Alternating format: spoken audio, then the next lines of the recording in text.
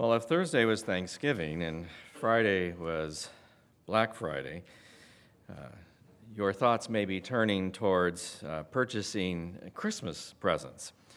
And that may mean that you're calculating what your budget will be and who you're purchasing for and how much you can spend per person. I've done this every year that I can remember, even since I was a little child.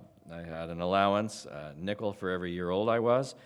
I'd collect it together, and I came from a large family. I'm the sixth of 7 children, and as the older ones got married, then they had wives, and then they started having kids, and so the number of people for whom I was buying presents briefly was quite huge until they felt they couldn't afford it and decided to cut back. But there was a point in which I can remember I had about 27 cents per person to spend on them. And I'd go to the store and purchase a toothbrush or something like that to try to give to them as a Christmas present. I didn't have a lot of money to go around.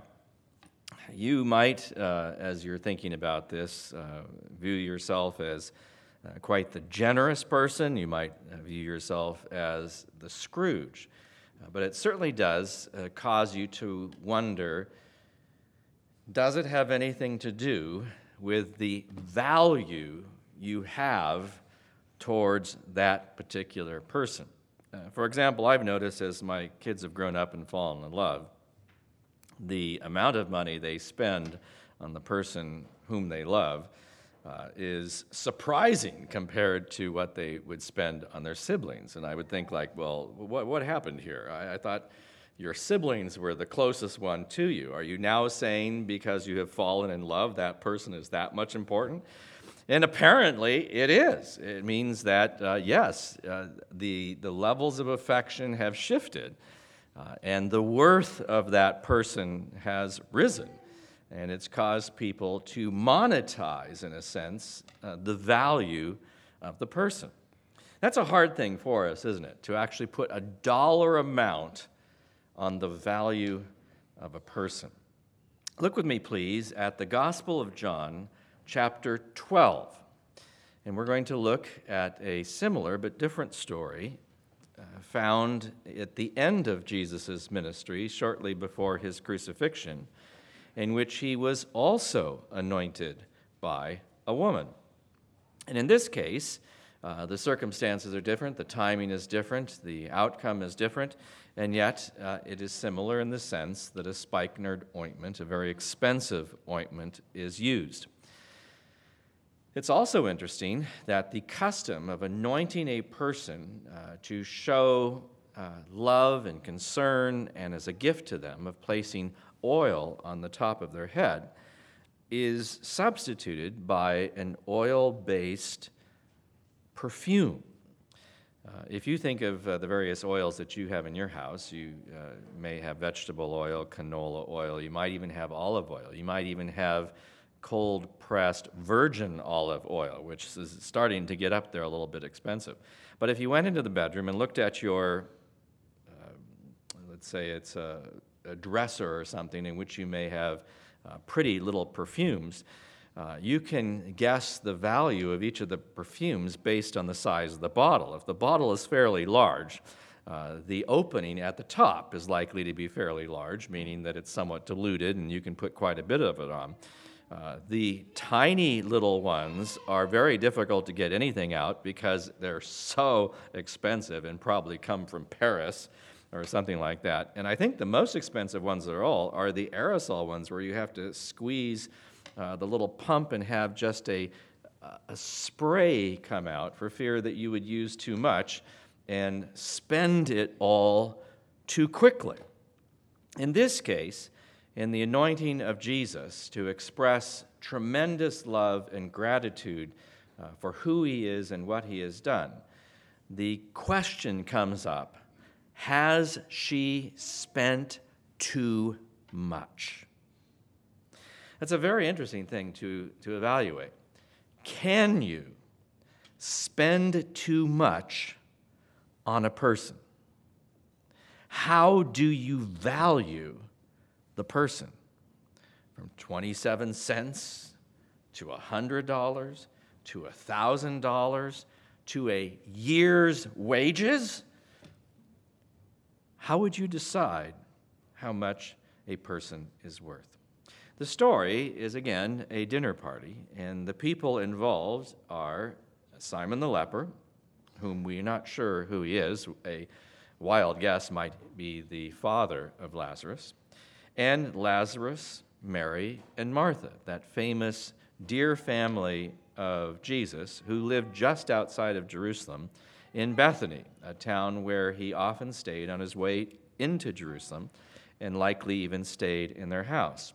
If it happens to be that Simon the leper is the father of Lazarus, then it would be the big family house.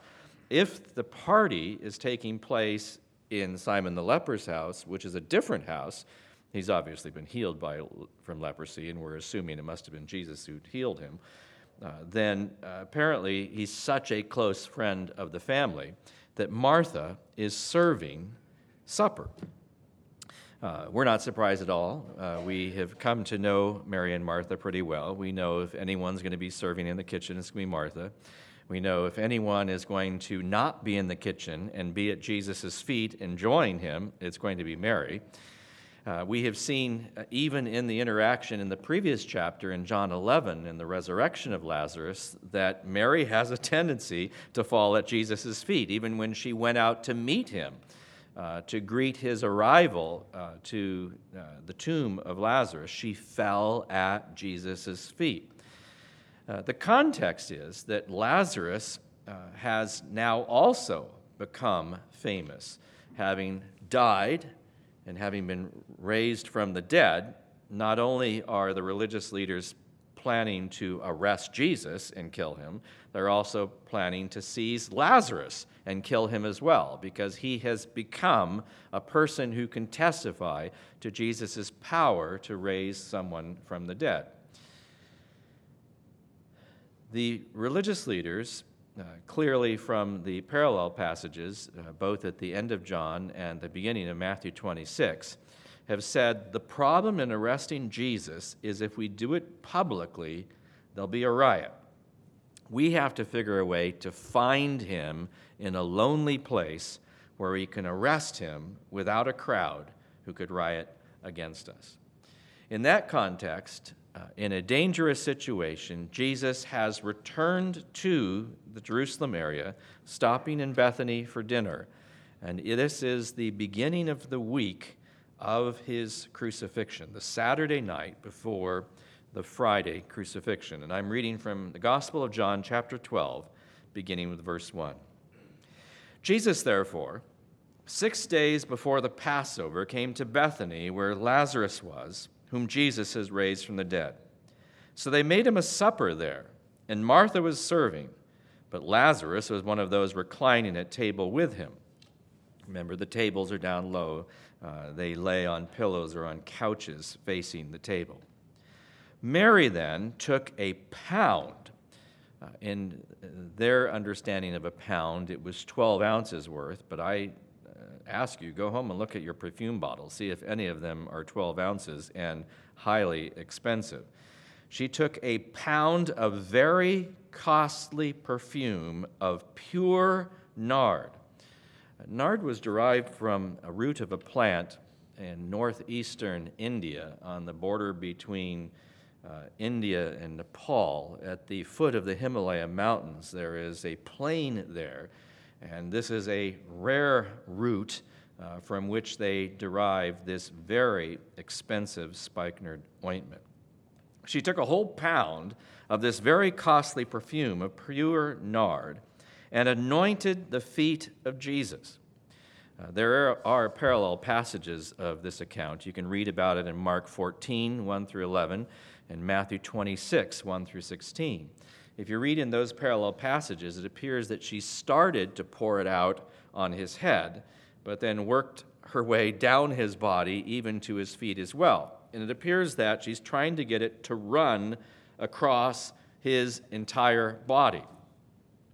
If you've ever smelled a powerful perfume, you realize just a little goes a long way. In fact, John even comments, I can still smell the aroma of that perfume. It permeated the whole house.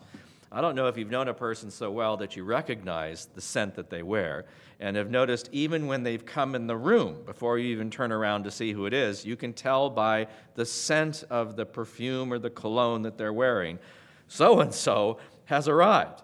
But this is a phenomenal amount of perfume. Head to toe, she's putting it on Jesus. She anointed his feet and began to wipe his feet with her hair, and the house was filled with the fragrance of the perfume. She seems to be enjoying the sweet smell of love, of pouring out a very, very expensive gift.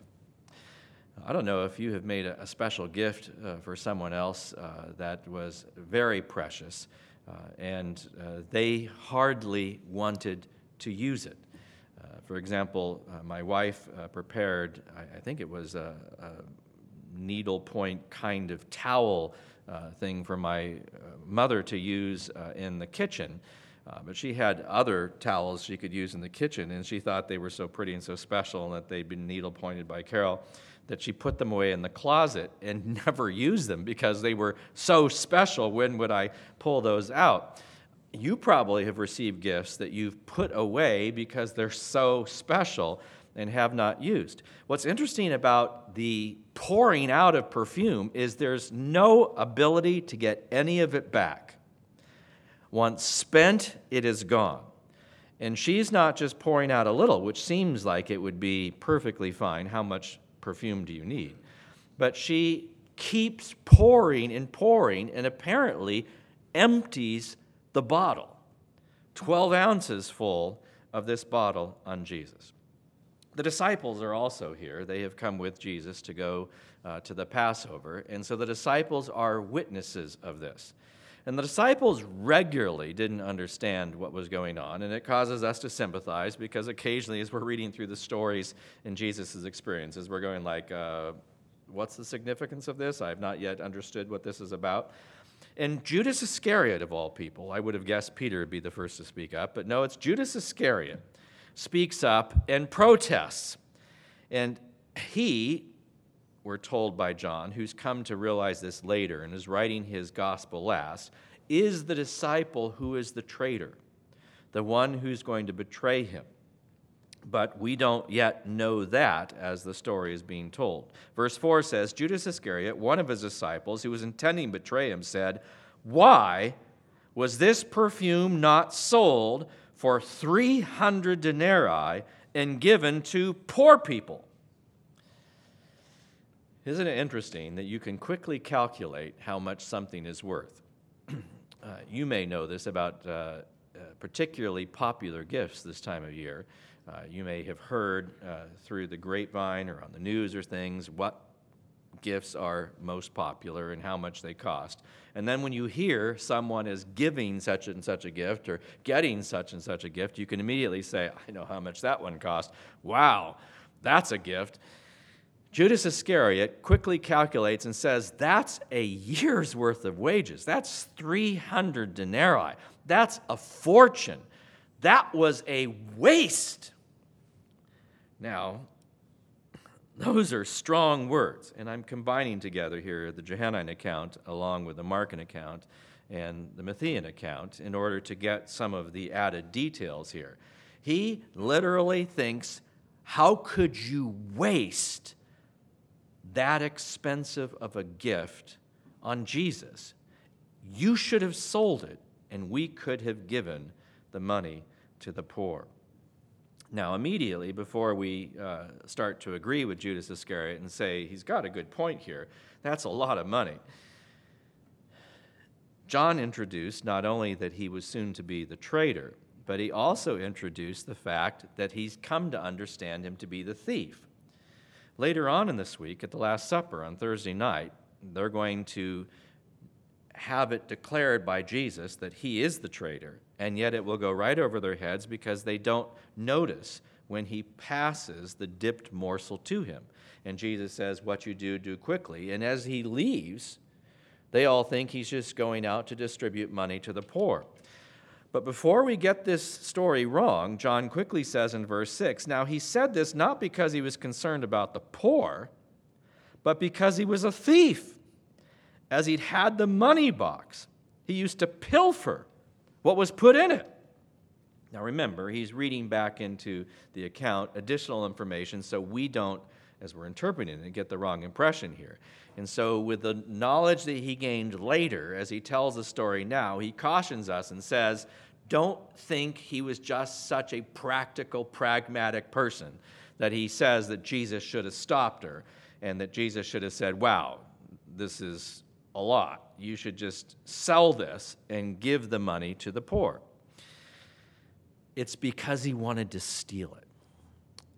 Now, what's surprising about how Judas Iscariot became the treasurer of the group, they had a whole entourage that traveled with them. There were a number of ladies mentioned in the Lucan account of those that traveled with him, and that these ladies were actually helping support their ministry. They'd use it to purchase food, to be able to move about, and actually to give gifts to the poor as well. They viewed Judas Iscariot as the one who was perhaps the most trustworthy one among them. He was the only one from Judea. All the rest of them were Galilean. He was of the highest class. They seemed to be ordinary folks like fishermen and the like. And he seemed to be well connected. And they weren't any of that. And so he would be the last person that they would expect would actually be stealing from the money. It's possible it started out quite small. It's possible that he just borrowed money and then was slow paying it back and realized no one caught him and realized that he could begin to spend some of this money on himself, and he could have worked his all the way up to say, like, so much money is coming through that I don't even have to worry about this. I can take as much as I want. And he's now become just a common thief who's taking the money used to support Jesus, his disciples, and the entourage traveling with him, and spending it on himself. Yet he's such a liar that when he says, you shouldn't be so generous in your gift to Jesus, you should have sold this and give it to the poor, John now knows that's not because he cared about the poor. It's because he wanted to steal some of it. He might have considered it his commission for being the treasurer, justifying it in his mind, but really he's nothing more than a common thief. Now, our big question is, how is Jesus going to respond? Because that will be the entire clue is to our attitude towards lavish gifts and extravagant generosity. Will Jesus say this was inappropriate? Will Jesus say this was too much? Verse 7. Therefore Jesus said, let her alone. Why are you making trouble for her? What she has done for me is a beautiful thing. I'm quoting from one of the other Gospels. I'm reading these other passages into this account so we don't have to turn to all three at the same time. He's saying, let her alone so she may keep it for the day of my burial. It's a beautiful thing she's done. This is her one and only chance to minister to me in this way. Since my time of death is at hand, she has done this with a view to my burial. Now, this is an amazing and shocking understanding for the disciples. And they have to process this because every time Jesus brings up that we're going back to Jerusalem and I'm going to be handed over to the Romans, the religious leaders are going to arrest me. They're going to hand me over to the Romans. The Romans are going to crucify me, and I will rise again on the third day. They keep putting it out of their mind. They keep forbidding him from talking that way, and they keep saying, no, no, no. But here he says, she has done the right thing, not the wrong thing. When you're burying a dear loved one, you anoint that body with spices and ointments and perfumes. She has done this with a view to my burial. In fact, this is the Saturday night before the Friday crucifixion, in which he will be buried by sundown Friday afternoon, beginning of the evening. It is not that far in advance. And he says, therefore, I'm receiving her gift as appropriate. Now, this sends all kinds of ideas running through our minds as to what gift is appropriate to give Jesus. If you think of his example of, I'm soon going to give my life, I'm soon to be buried, you're going to be anointing my body for burial. She has proleptically anointed my body even now as a gift of expression of love while I'm still alive, and so I can enjoy what she is giving me. It causes us to say, how do we respond in death? Are we saying, oh, the person's dead, the person won't even know the quality of the casket I'm purchasing, the person's not going to know how many flowers I'm purchasing, the person's not going to know whether we're going to serve a dinner after the funeral. I can just spend what I want to spend. I don't even have to worry. In this case, though, Jesus is still alive and appreciating what is being given to him as a gift. And it causes us to begin to say, do you realize what he's saying? Out on the table in front of all the rest of the disciples, Judas Iscariot has said, this was a waste. You should not have spent so much on Jesus. And Jesus turns around and says, no, what she did was completely appropriate. I deserve what she has done. And it causes us to say, if I were to give a gift to Jesus, what would I give him and how much would it cost? Could I overspend on my gift to Jesus? Now, in order to make this a fairly easy choice, Judas Iscariot, the thief, the traitor, the one who's never believed, who's been a fake all along, says, we should have given the money to the poor. And that is an interesting proposition. Surely the poor need this. Couldn't Jesus have just received a little bit of the perfume and then said, keep the rest, let's sell it, and let's distribute it among the really needy people? Here is Jesus' response, verse 8. For the poor you always have with you, but you do not always have me. Now, some people read that as saying, that is harsh. Why? I thought Jesus loved the poor. Well, it's as if he's saying, I'm not going to be here very long. This is Saturday. It'll soon be Friday. You can help them whenever you like. But she has done what she can when she can.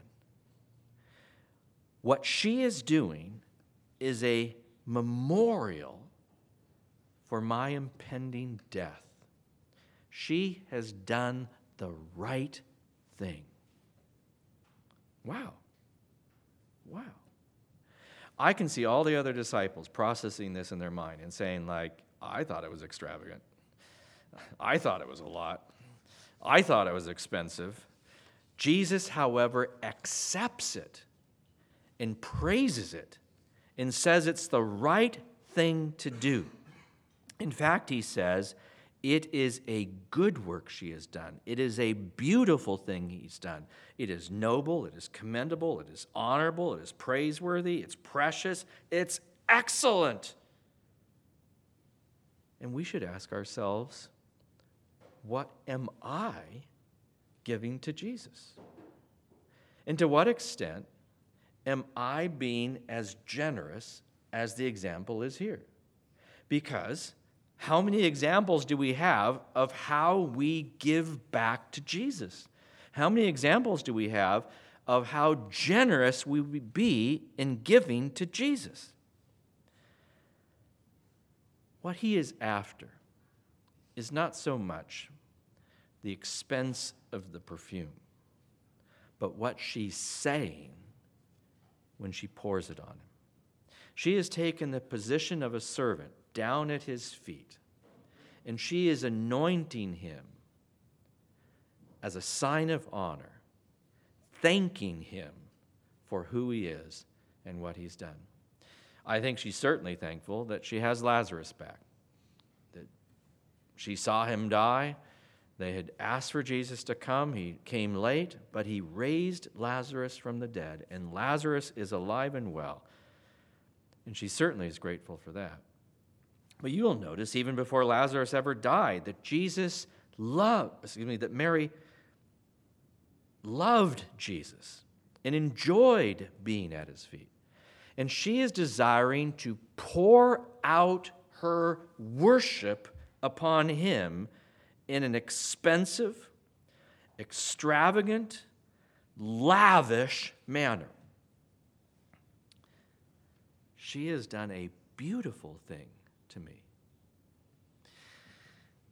Lest we think that no one has ever treated anyone this way before. You could go back into the Old Testament, and you can remember when Queen Esther was being groomed. Well, before she became queen, when Queen Vashti was deposed and Esther was being groomed to be queen, there was, I think, a year-long process that included all kinds of perfumes and the like, in which she was getting ready to become the queen. It was a very expensive and very detailed process.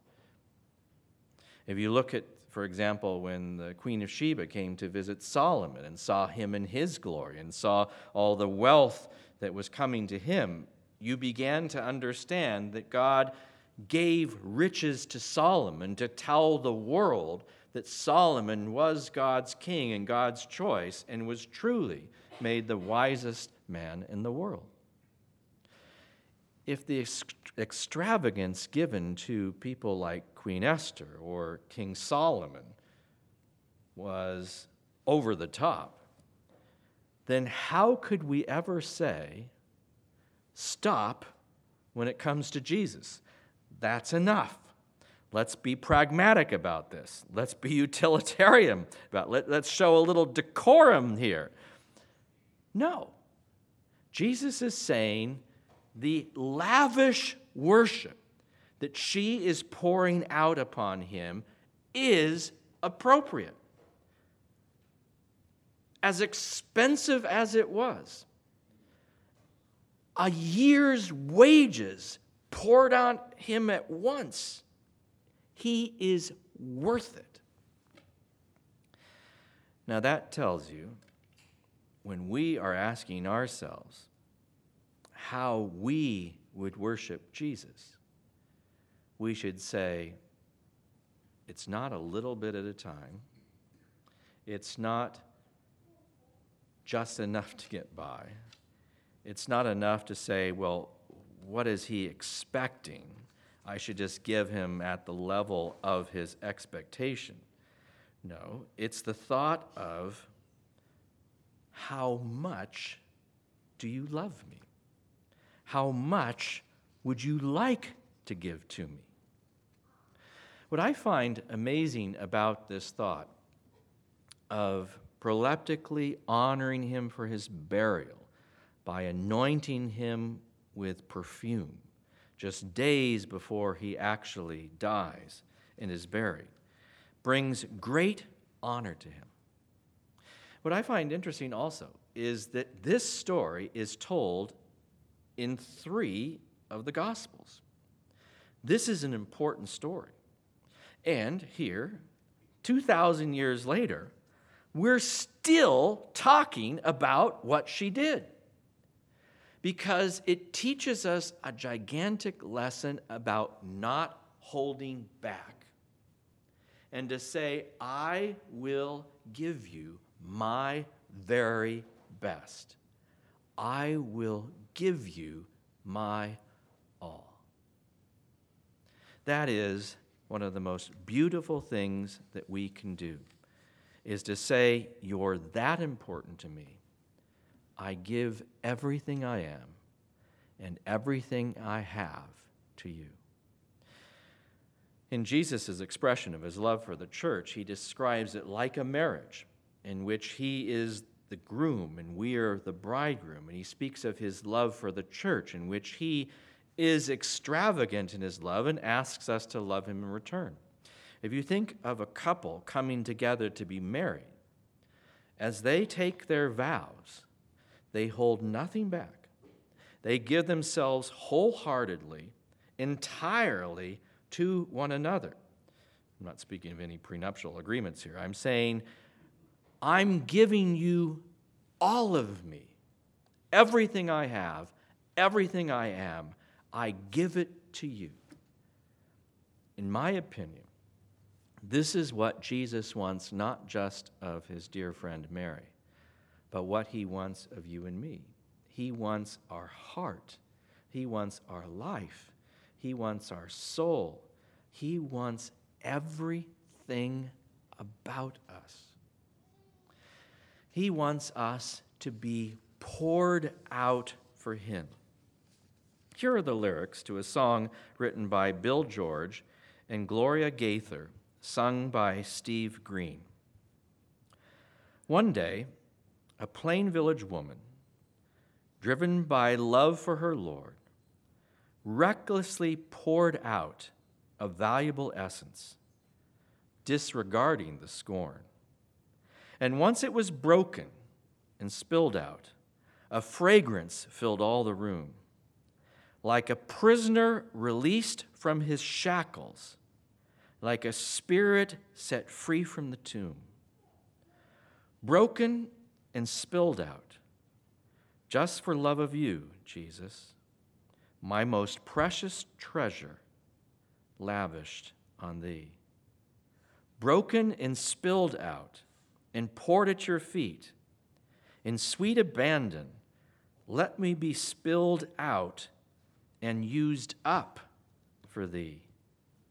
Lord, you were God's precious treasure, his loved and his own perfect Son, sent here to show me the love of my Father. Just for love it was done.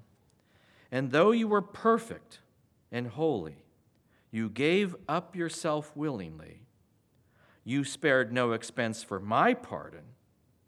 You were used up and wasted for me, broken and spilled out, just for the love of me, Jesus, God's most precious treasure, lavished on me, broken and spilled out, and poured at my feet. In sweet abandon, Lord, you were spilled out and used up for me. Brothers and sisters, as we consider what the Lord wants from us, it's not how much it costs. It's not what others think. What he wants is very simply all of us, with nothing held back. He wants all of our devotion, all of our heart, all of our service. He wants us to love him like no one else. He is the King of kings, the Lord of lords. He deserves all. We'll sometimes, quote unquote, spoil ourselves. We'll sometimes, quote unquote, be self-indulgent. We'll pamper ourselves. We'll surprise ourselves with our own generosity.